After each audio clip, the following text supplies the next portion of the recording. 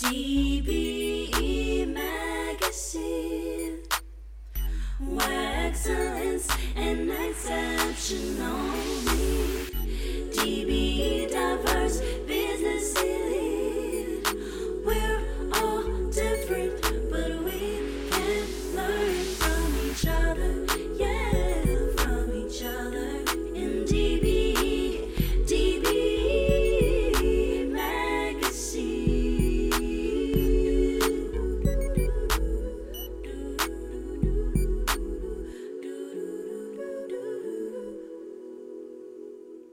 DBE Unfiltered, DBE Diverse Business Elite Magazine's premier podcast.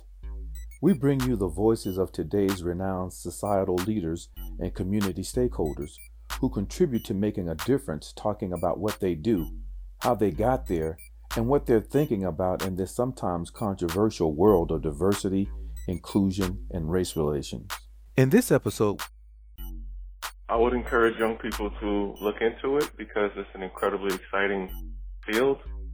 Mm-hmm. One, it's a enjoyable career track for them as professionals. I think it could be very rewarding, whether they are looking to be working at the Federal Reserve, Treasury, or even in a nonprofit space as a finance professional. There's so many different roles.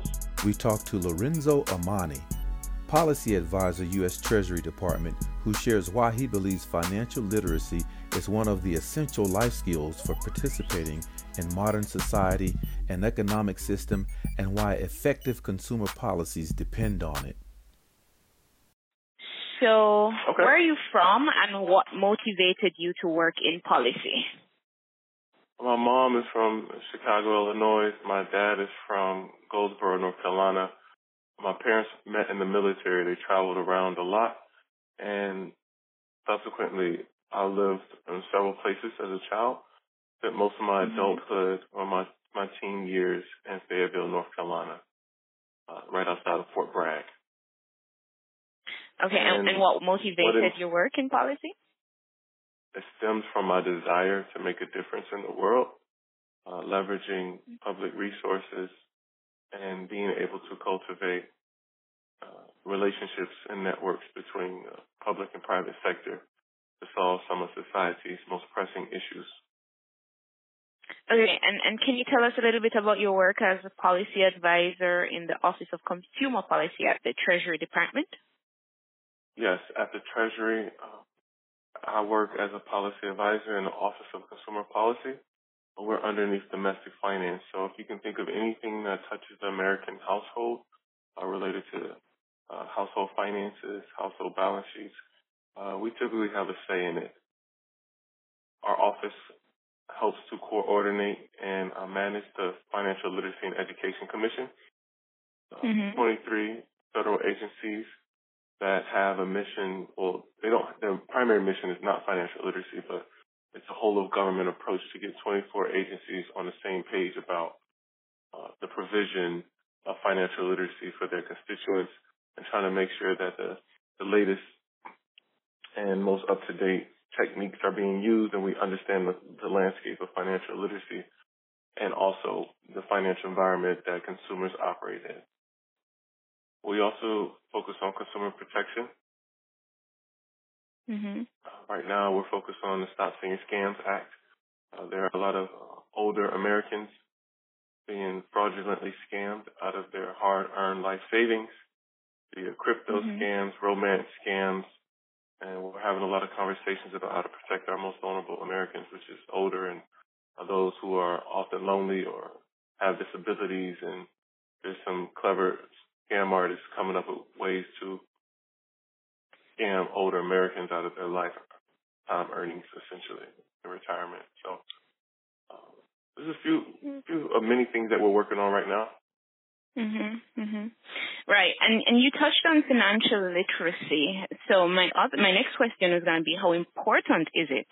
And do you think there is any merit to having it introduced into the education curriculum at an early age? Absolutely. I think it's incredibly important because often people graduate without the tools, skill set and even the awareness of financial concepts that will ultimately drive their life satisfaction in some way or another, particularly vulnerable communities, low to moderate income households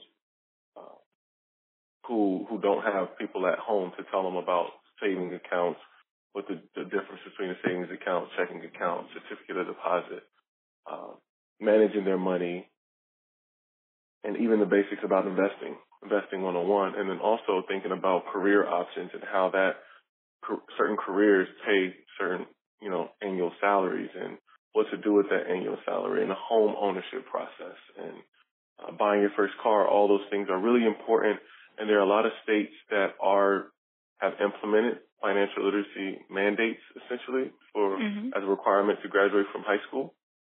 And I definitely think it will be beneficial if it's introduced more at an earlier age. But there are a lot of local governments and high school around the country that are looking at this right now and implementing curriculum to get kids exposed to financial literacy as early as possible. Okay, good. And with the COVID pandemic shifting the global economy to more e-platforms, how has policy for you and your organization adjusted to support this? So I've been in a few different roles since the pandemic, but I will just say government in general has become more nimble. If you think about it from the workforce perspective, government workers are allowed a little bit more flexibility than in prior times, and that allows government to source different types of talent that may have been restricted pre-pandemic because of local restraints. On the other end, I think there's a lot more outreach. You can reach a lot more people. Pre-pandemic, it was more of doing on-site events and making sure that the people who could afford to get to a conference were there. But because of the Zoom environment, Skype, and all these other mechanisms, when it's time for share information, a lot more people have access to a lot of the programming and conferences that government entities put on, especially as a lot of these government programs and policies were put in place to help Americans recover. The Zoom environment, remote work environment definitely allow more people to get more access to information faster. Okay, and given all of this, what are two of the biggest challenges your industry faced pre-pandemic, post-pandemic, the new normal, and how has policy development helped to address these or could help to address these? Let me take the first one first. The two biggest challenges for the industry is, one, retaining talent and keeping talented and engaged folks on staff and building teams out and really accomplishing the mission of government organizations. It's a special purpose, and having that public service motivation is incredibly important. I think the other challenge is just getting things done. And I know there's process, there's people, like I mentioned, the workforce challenges and keeping people on staff, but just getting stuff done in this environment where everything's on demand. There's almost an expectation for government to move faster, everything to move faster. And even the remote work and opportunities that I talked about earlier, there's this expectation that things get done faster, but I think there's the challenge of getting stuff done and being able to put the right time and attention to things so things are done and done the right way. Because I think it's important, right? Because people look to their government now to do a lot more, right? And when there are issues, the news is all over it. Everybody's complaining, but a lot of times the small wins, the big wins don't often get celebrated because the policy failures or hiccups stand out more, right? And then people can point fingers. So it's a really tough environment to get stuff done and to get things done with high quality and to be able to convey the benefits of public policy. Right. But how do you think policies could perhaps address those two challenges? just building on what I said, I could easily add a third challenge about trust in government. And I think the way people, the way we go about developing public policies is increasing stakeholder engagement. This idea of collaborative government, bringing more people to the table to build consensus, to get more ideas, to better understand the issues that plague certain pockets of society, certain groups, and just the American populace at large. So just building trust through collaborative governance and getting people engaged in the political process. Right. And to just flow from that, how do you handle the inclusion of persons with disabilities? You mentioned it before that they are one of your most vulnerable groups. So how does policy development processes and outcome work to include and protect them? I think broadly speaking, it's about making sure that accessibility is at the forefront of everyone's mind.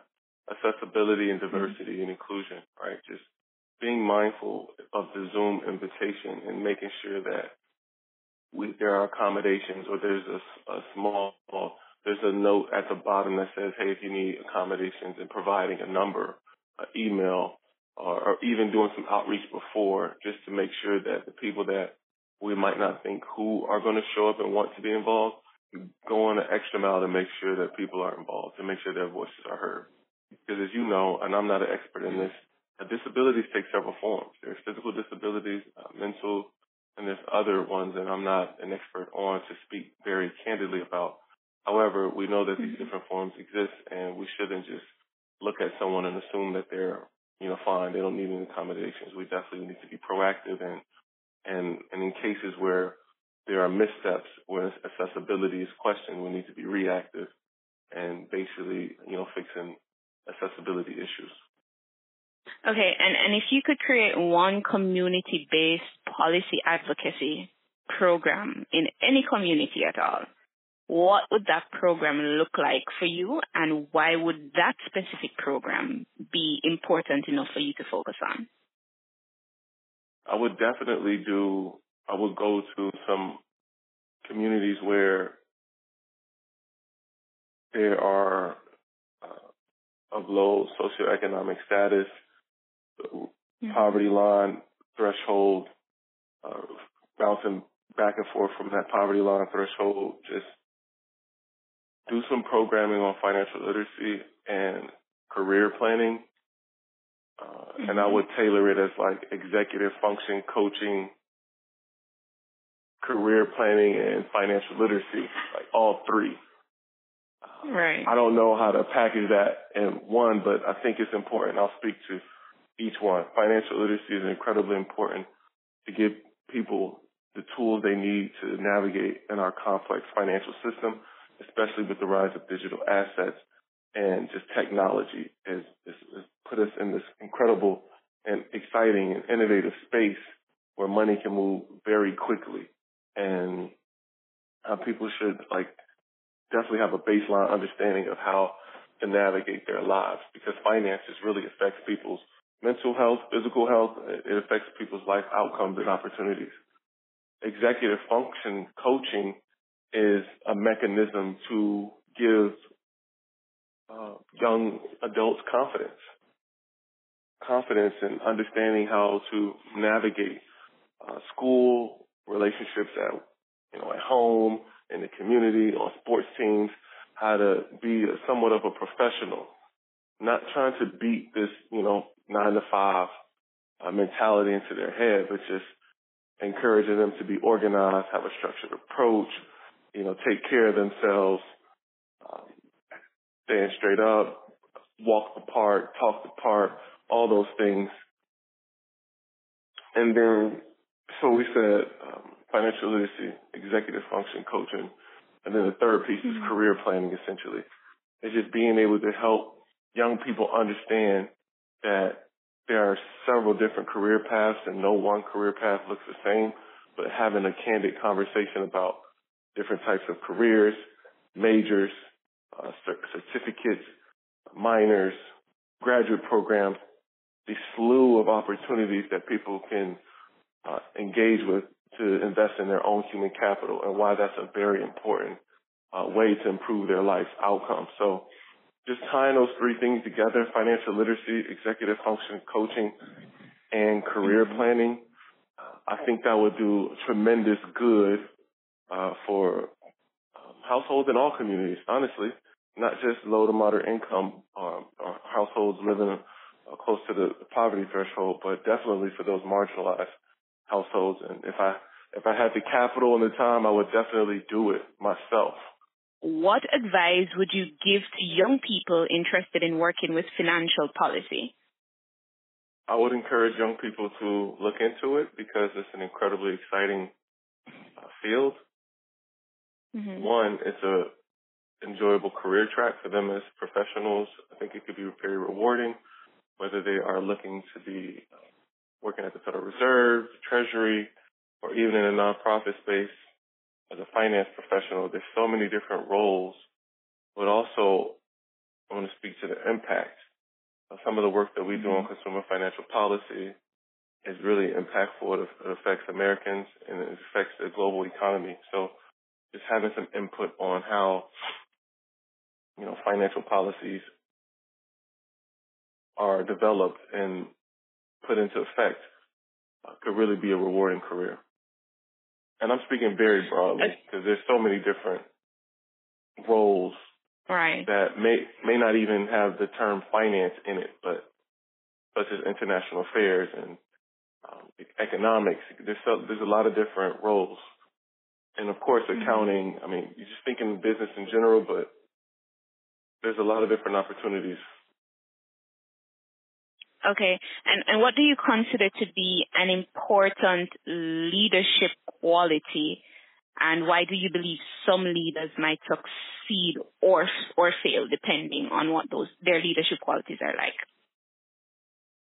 I'll just say a few things. I think great leaders are able to, establish a vision, provide direction to make the vision a reality, also keep the team focused, and recognize the strengths and weaknesses of each person on the team and try to leverage it as much as possible. A great leader is engaging and inclusive. A great leader also knows how to manage day-to-day work or day-to-day administrative tasks.